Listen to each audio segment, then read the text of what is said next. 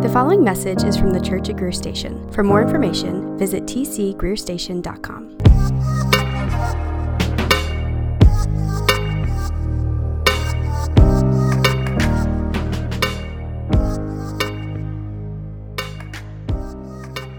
Now, last Sunday was Easter Sunday, and we began a teaching series in the opening chapter of Paul's letter to the Ephesians. And we 100% lifted the name of this series from Hebrews chapter 2, verse 3, which talks about, the author of Hebrews refers to the salvation we have in Christ as so great a salvation. It is a big, and it is a rich, and it is a deep, and it is a full salvation, one that we will spend eternity exploring and enjoying and delighting in forever. And we wanted to just take a look at this incredibly dense bit of scripture, Ephesians chapter 1, and just sort of tease out what are some of the benefits of salvation that Paul describes here for this church, for this group of Ephesian Christians. Paul tells us in this letter that he's writing from prison and he's writing for the sake of encouragement. And so we want in on some of that encouragement that Paul is writing and offering to the Ephesians. Now, what's striking to me is you read this letter and it is so beautiful. And the language is just so rich and powerful. It's striking that Paul is, in fact, writing this letter from a jail cell. Like, it's amazing that Paul can say some of the things that he says in this opening chapter. You know, blessed be the God and Father of the Lord Jesus Christ, who has blessed us with every spiritual blessing. And he does so sitting shackled to a Roman guard in a prison. It's remarkable, right? Christians all over the world celebrated just last week the hope that we have in Jesus. And I think a pressing question for us as we approach verses 11 through 14 here in this scripture is the question of hope. Are we a people of hope? In what do we place our hope, and do we have hope? In 1946, there was an Austrian man named Viktor Frankl. His picture will be on the screen. Viktor Frankl, who released an autobiography and sketch of his time in a Nazi concentration camp. And the name of this book was called Man's Search for Meaning. Now, during Frankl's immense suffering, and you read about concentration camps and things in World War II, and we just cannot even begin to wrap our minds around the evil and the immensity of the suffering that these folks experienced. But in this book, he made this observation about his time in this concentration camp, that humans have a tremendous capacity for hope. But not just a capacity for hope, a necessity for hope. A life and death need to hope in something. He drew on his experience watching the literally lethal effects of having hopes crushed in this concentration camp. He talked about this experience where there was a bunch of deaths in the concentration camp over the course of 1944 into 1945. And he theorizes that the reason is because a lot of these prisoners had decided that they were going to be home by Christmas. And when Christmas came and went and they didn't go home, their hopes were crushed. He identifies the truth that I think we know, that hope sustains and nourishes us through incredible hardship. Frankl drew this conclusion. He says, he who has a why to live for can bear almost any how. In other words, if we have something to look forward to, something that we something that can motivate us, that can give us meaning, that can give us some kind of hope, we can bear up under almost anything. And he's speaking of the life-giving, in the most literal sense of the phrase, the life-giving power of hope. Now, we know that experience on a small scale, right? We know what it's like to be driven, or maybe better to be said, to be kind of pulled through hardship by hope. Imagine the most tedious and drudgerous, if that's a word, job that you had in your adolescence. Whatever that was. Maybe it was maybe you worked for, it was a blue-collar job, and you worked for a builder, and you did back-breaking work up under houses, digging drain lines, whatever it might be. Maybe it was at the grocery store, and you just scan groceries, and you scan groceries, and you scan groceries. Maybe it was working for FedEx, just moving box after box after box. Maybe that's you, present tense. Whatever it is, think about the most tedious, drudgery-filled job you've ever had, with long, hard days. One of those jobs where you sleep horribly the night before you clock in, dreaming about the work that you're going to be doing the next day, only to wake up and have to do what you just dreamed about the night before. But as you work, you find something that you latch onto that keeps you sane. Maybe it's going fishing with your dad that's weekend, or it's a birthday party or a family get-together that you've been looking forward to for months, or it's a family vacation, or if you're introverted, it's a new book on the couch away from other humans. You latch onto some kind of small reward, and that small reward has the power to pull you through or push you through the drudgery, right? It's like not even an option for us to not do that. When we find ourselves stuck in drudgery, we hope. Okay, so if we zoom out and we consider our lives on a kind of macro level, let's ask, what do we hope in? What is pulling us through the drudgery and the tedium and the hevel? The human heart runs on hope. And what is that hope for us? Are we being nourished and enriched and sustained by some kind of hope? Or are we becoming emaciated and wasting away, hopeless and crushed by the drudgery? Do we have a hope that suffering can't take away? And again, if it's true that we need hope, is there any hope available to us that stands above and beyond suffering? What about the Bible? What is the hope that the Bible offers us? And what hope does Jesus in Easter, in his death, in his resurrection, what hope does Jesus offer us? That's what our scripture speaks to today, the hope that is offered us in Christ. It's the hope that Paul possessed that enabled him to write in prison, and the hope that Christians all over the world have been celebrating for the past week. Now, last week we began in Ephesians chapter 1, verses 3 through 10. It was a part of a one long 202 Greek word run-on sentence. And we talked about how Paul was writing to encourage these saints. And last week, we said that we wanted to enlarge our notions of salvation. We wanted to have a bigger understanding of what God has done in Christ. And from that we wanted to be changed. We wanted to be made new as we considered the riches of salvation in Jesus. And then last week, we took a look at 7 things God has done for us in Christ. In chapter 1, verse 3, God has blessed you in Christ, he says. This is kind of the whole deal for Paul. Being in Christ, you receive amazing benefits by being related and united to Jesus. God purposed to purify you, Paul says in verse 4. We're not saved by good deeds, we're saved to good deeds. And God is too gracious to allow us to continue in sin and the misery and the self-obsession that we wallow in. Instead, God calls us out of that and he works to purify us. In verses 5 and 6, we saw that God purposed to adopt us. That the Son of God became man in order that men could become sons of God. In verse 7, we saw that God redeems us. He breaks the grip of sin, your flesh, the world, the devil, and death on you by the blood of Jesus. In verse 7, we saw that God forgives us. We just considered for a second that Christ has eliminated our guilt. Can you fathom that? The tremendous amount of guilt that each of us carries. Christ eliminated it on the cross in his death. God lavished his grace on you in verses 7 through 8. All of this saving activity is a lavishing of God's grace. It's not tight-fisted or Scrooge-like. It's like ladle after ladle after ladle of graciousness towards you. And then in verses 9 and 10, we saw that God made his plan for the ages known to us. And doing all of this, it's like God has peeled back the curtain on what he's always intended to do, to gather knuckleheads like us up into the person and work of Jesus Christ. That's always been his plan. And it's remarkable that we get to be a piece of that.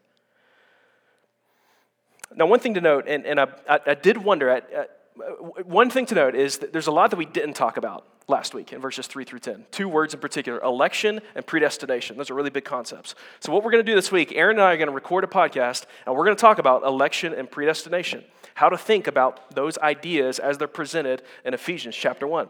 So if you're familiar with our church podcast, it's called All of the Above. You can just run into your whatever you use to listen to podcasts, type All of the Above at Greer Station, and you'll find it.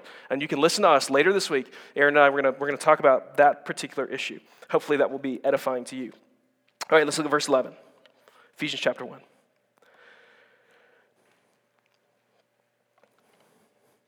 In him, we have obtained an inheritance, having been predestined according to the purpose of him who works all things according to the counsel of his will, so that we who were the first to hope in Christ might be to the praise of his glory.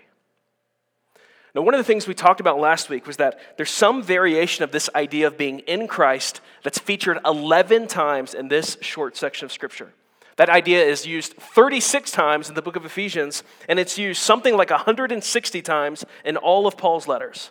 So for Paul, being in Christ, being in him, is a really, really significant deal. In fact, we might say it's the sum of all of what Paul understands salvation to be, our union with Jesus. The fact that when Christians believe in Christ, they're united to Christ, and all that belongs to Jesus becomes the Christians, belongs to them. When we place our faith in Jesus, what is true of Jesus becomes therefore true of his people. In the same way, and Paul makes this connection later on in the book of Ephesians, in the same way that everything that's true of a husband, in a sense, becomes true of his bride when they become united in marriage. His name, his bank account, his possessions, his estate, particularly in this world, that was a significant deal, that all that he had became hers. In verse 6, it says that God has given us grace. He has blessed us in the beloved. Like, think about that for a second. Your status right now, Christian, is in the beloved. Capital B, beloved. The Son who has always been the Son from eternity past. You are united to Christ, and your status is one who is in the beloved by the grace of God. The quote we saw last week, and it's just so good, we have to read it again. Not the full thing, just part of it. From reformer Martin Luther. He said this: "Without cost and out of pure grace," this is a prayer of confession that he offers to the Lord. He says, "Without cost and out of pure grace, you have given me this boundless blessing in your dear Son. Through him, you take sin, death, and hell from me and do grant me all that belongs to him. Amen." We are blessed in the beloved. All that's true of Jesus is true of us. His death becomes our death. His resurrection becomes his resurrection. Paul says multiple times in the book that we are seated with Christ in the heavenly places. We are in the beloved, Christian.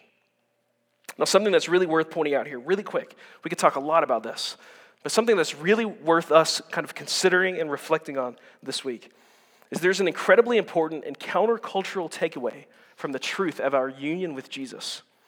And it's this: that being in Christ means we are not our own. We do not belong to ourselves. One of the doctrinal commitments of the world is the conviction that we belong to ourselves. Our sexuality, our gender, our names, our image, whatever, we have the, quote, freedom to make ourselves. And our task in life is to discover and make ourselves and make our identities.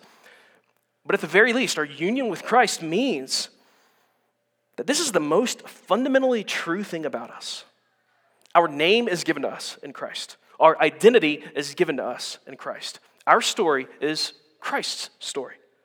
And so we don't have the burden of trying to find ourselves or make ourselves. We don't have to live in the world of competition and comparison and social media brand management, because our identity is those who are in Christ. We belong to Christ. We are in Christ. Our union with Christ is the truest thing about each of us, Christian. And so a question for reflection is just for us to think about that fact. How does our union with Christ free us from the burden of having to make our own identities? How does belonging to Jesus actually give us freedom in a world that tells us freedom looks like breaking away from all constraints?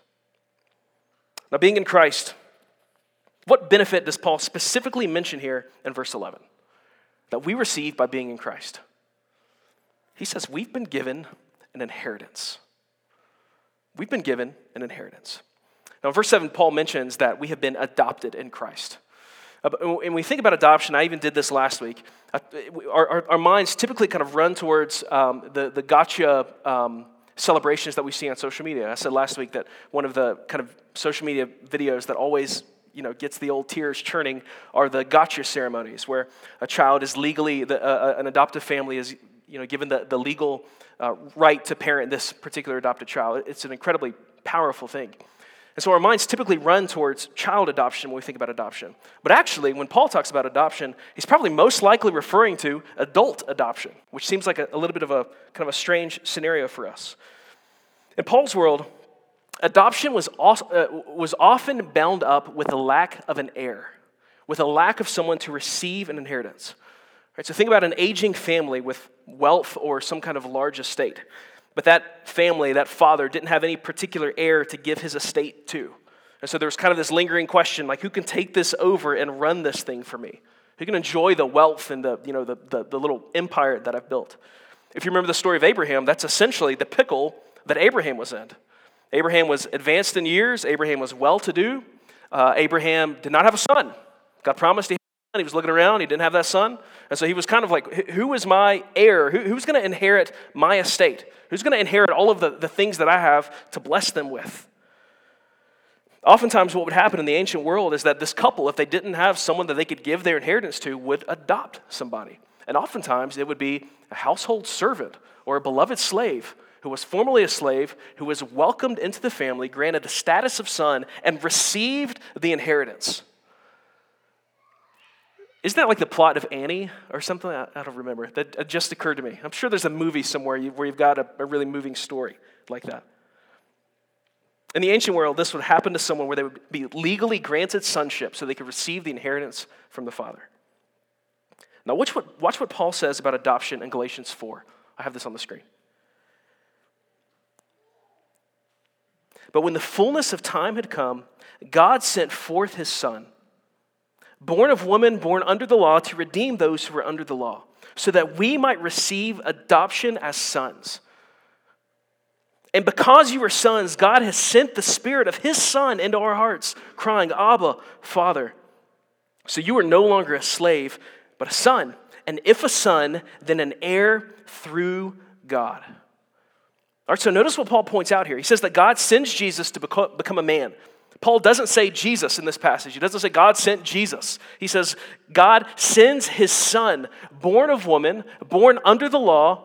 He sends the Son to redeem those that are born of woman, born under the law, i.e., all of y'all, me, us. Why? So that we could receive adoption. So that we could receive the Son's sonship, which entails, verse 6, the Holy Spirit of Jesus himself being given to our hearts, teaching us to relate to God as Father and making us heirs. So Paul says, in him, we have received an inheritance. Like someone who is formerly alienated from this family, we've been welcomed in and we've been granted the status of son and we have received an inheritance in Christ. Okay then, what does it mean that we have received an inheritance? I mean, in verse 12, Paul talks about this in terms of hoping in Christ. He says that we were the first to hope in Christ. He conceives of salvation as hoping in Christ. And he sees this inheritance as something that we hope for, something that we don't yet possess fully, but something that we will possess one day. This is something that we are hoping for. All right, so if we're hoping in this inheritance from Christ, what is the inheritance? As heirs and as sons, what are we given? Are you ready for this? We inherit everything. We inherit everything. Look again at verses 9 and 10.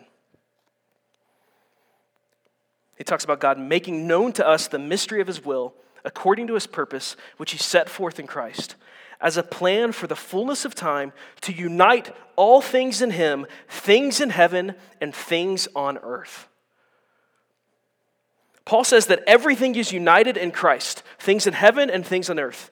And it's like, this is the inheritance that the Father has always wanted to give his Son, Jesus, the beloved Son from of old. He wanted to create a world and make it teeming with beauty and glories and goodness so that he could give it to Jesus.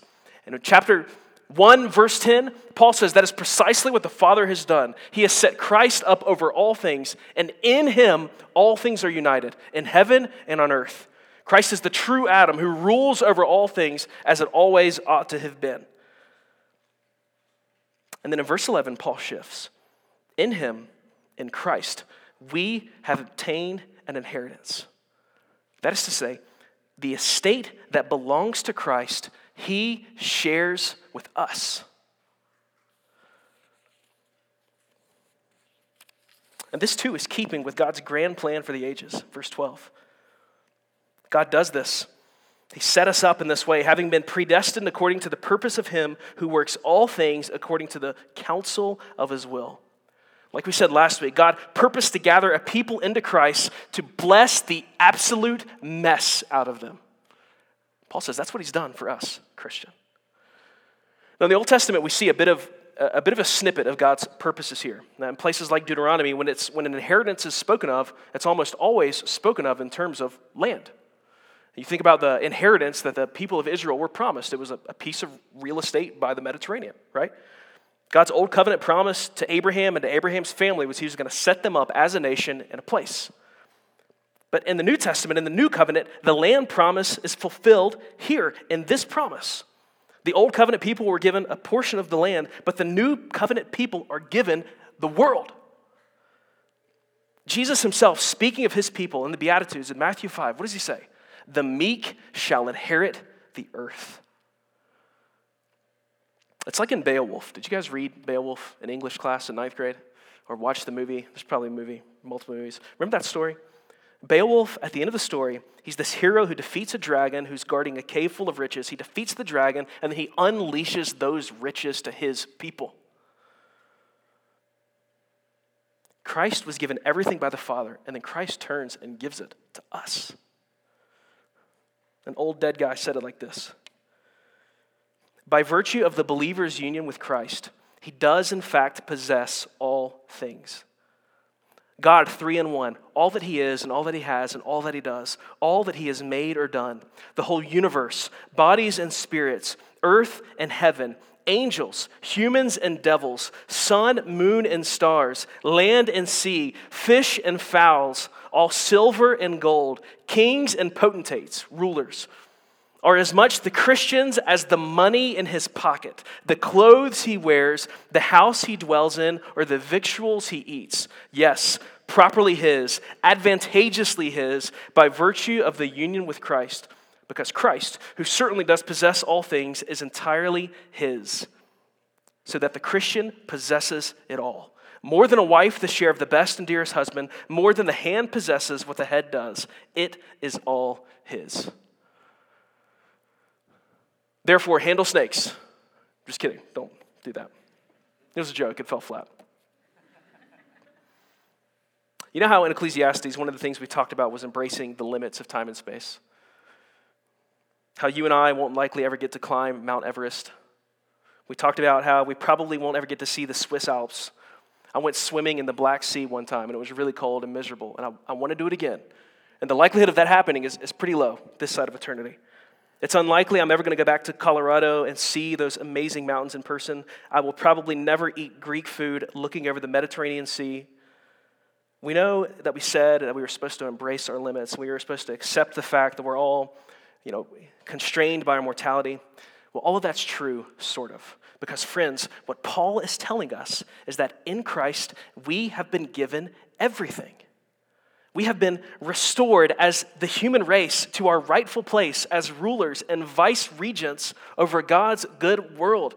And you and I will one day be unleashed to roam and explore the unencumbered Everest without the burden of my own sin, without being trapped in my own head, without the need to post it on an Instagram story. I can explore and enjoy the glories of God's good creation as those ruling alongside King Jesus and his renewed world forever and ever. And so what hope does Jesus offer us? The hope that he offers us is the inheritance of everything in Christ. What's being promised here isn't just heaven, though obviously the glories of life after death with God in heaven are unbelievably sweet. What's being promised here is life after death. Resurrection as Christ has been raised at the capital E, end of all things, when Christ crushes death and he crushes evil, finally and forever, and we are given his very world.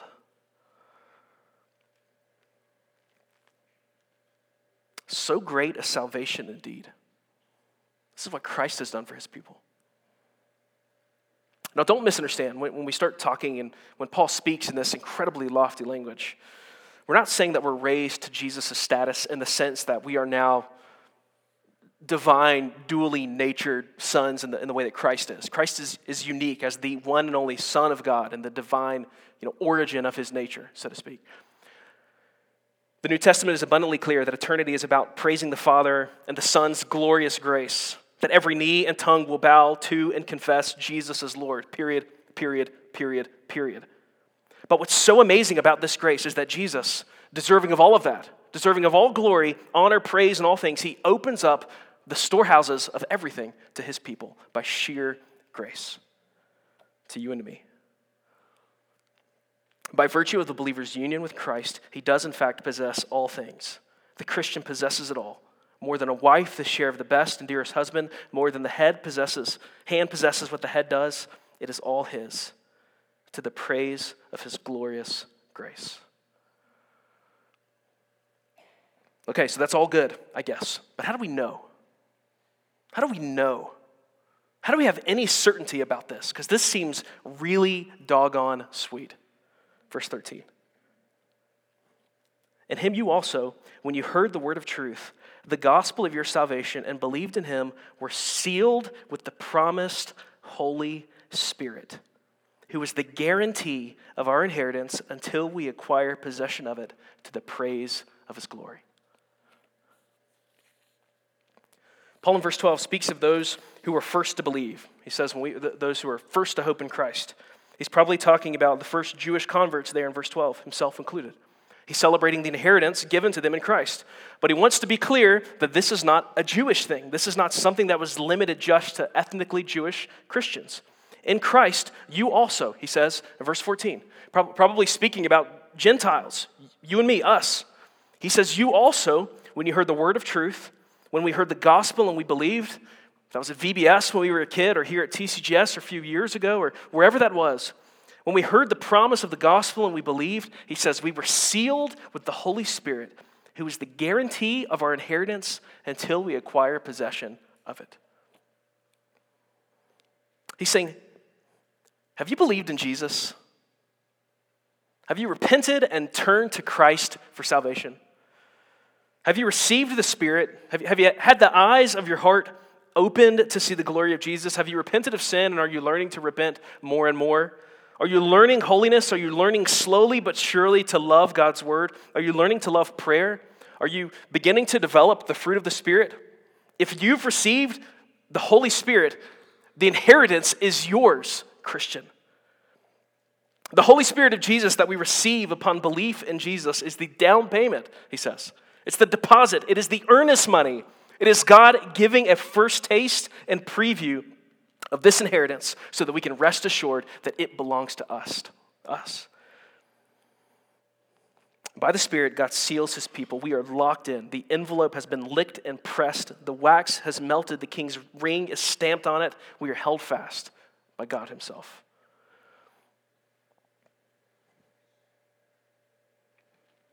So the question is, how do we respond to this offer of hope that's held out to us in Ephesians chapter 1, verses 11 through 14? Maybe you're here tonight and you can't muster any kind of hope in anything.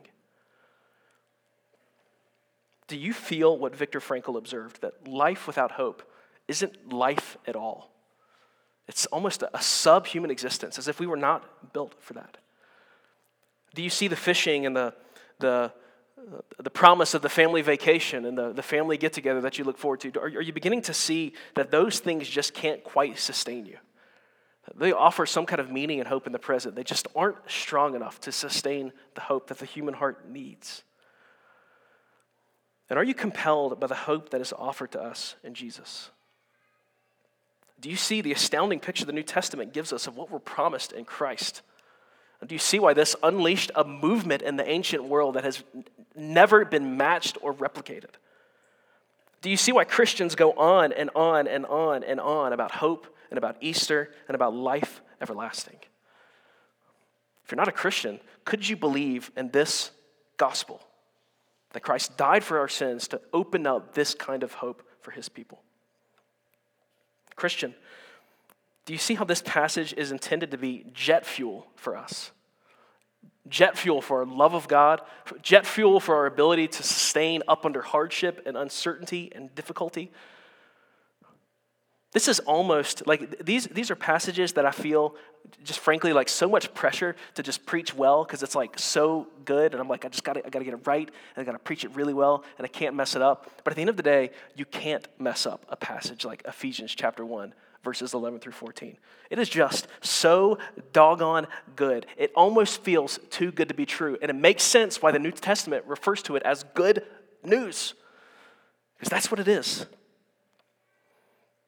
And the reason that Christ does all of this, we're told again and again and again, is it's to the praise of his glorious grace.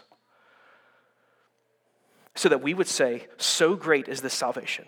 So great is this God. So great is our Redeemer. So great are the gifts he gives to his people. So great is his mercy towards us, towards this lot.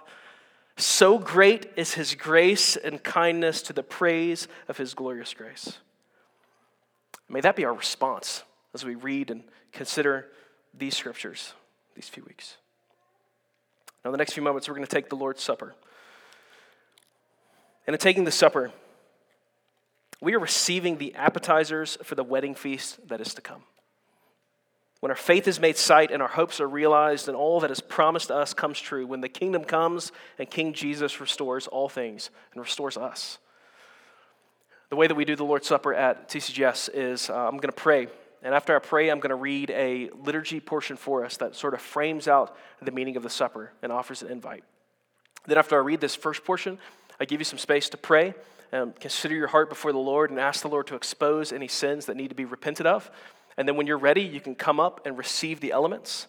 You can grab a cup of, our elders will be posted up here. You can grab a cup of juice and a bit of bread. Then you make your way back to your seat, and we'll take the elements all at once, all together. And which of the plates are gluten-free? The what? The small one is the gluten-free, if you have gluten-free needs. Let's pray.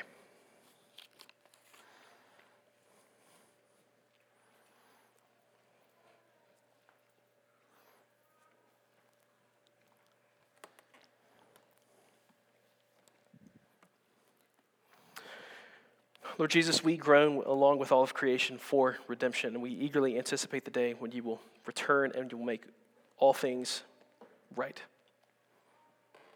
We thank you that even now we can trust in your sovereign hand, and we can trust in your goodness and your bigness over everything, and we can trust that there is not a speck of dust that does not fall apart from your loving hand, Father. And we pray that you would make us a people of hope, a people sustained and nourished by the hope we have in Christ. Lord Jesus, we pray with gratitude in our hearts. We pray thanking you for your death and your suffering on our behalf so that we could receive these things that you have given to us. And we pray, Lord Jesus, that as we take these elements, that you would be magnified in us and that our hearts would be stirred towards you and towards gratitude for your gospel and your self-giving love. And I do pray for anyone in our presence tonight who has not yet believed, that your Spirit would open their hearts and that they would see the power of the gospel and the power of the cross, and that they would respond with belief and repentance. Pray all this in Jesus' name.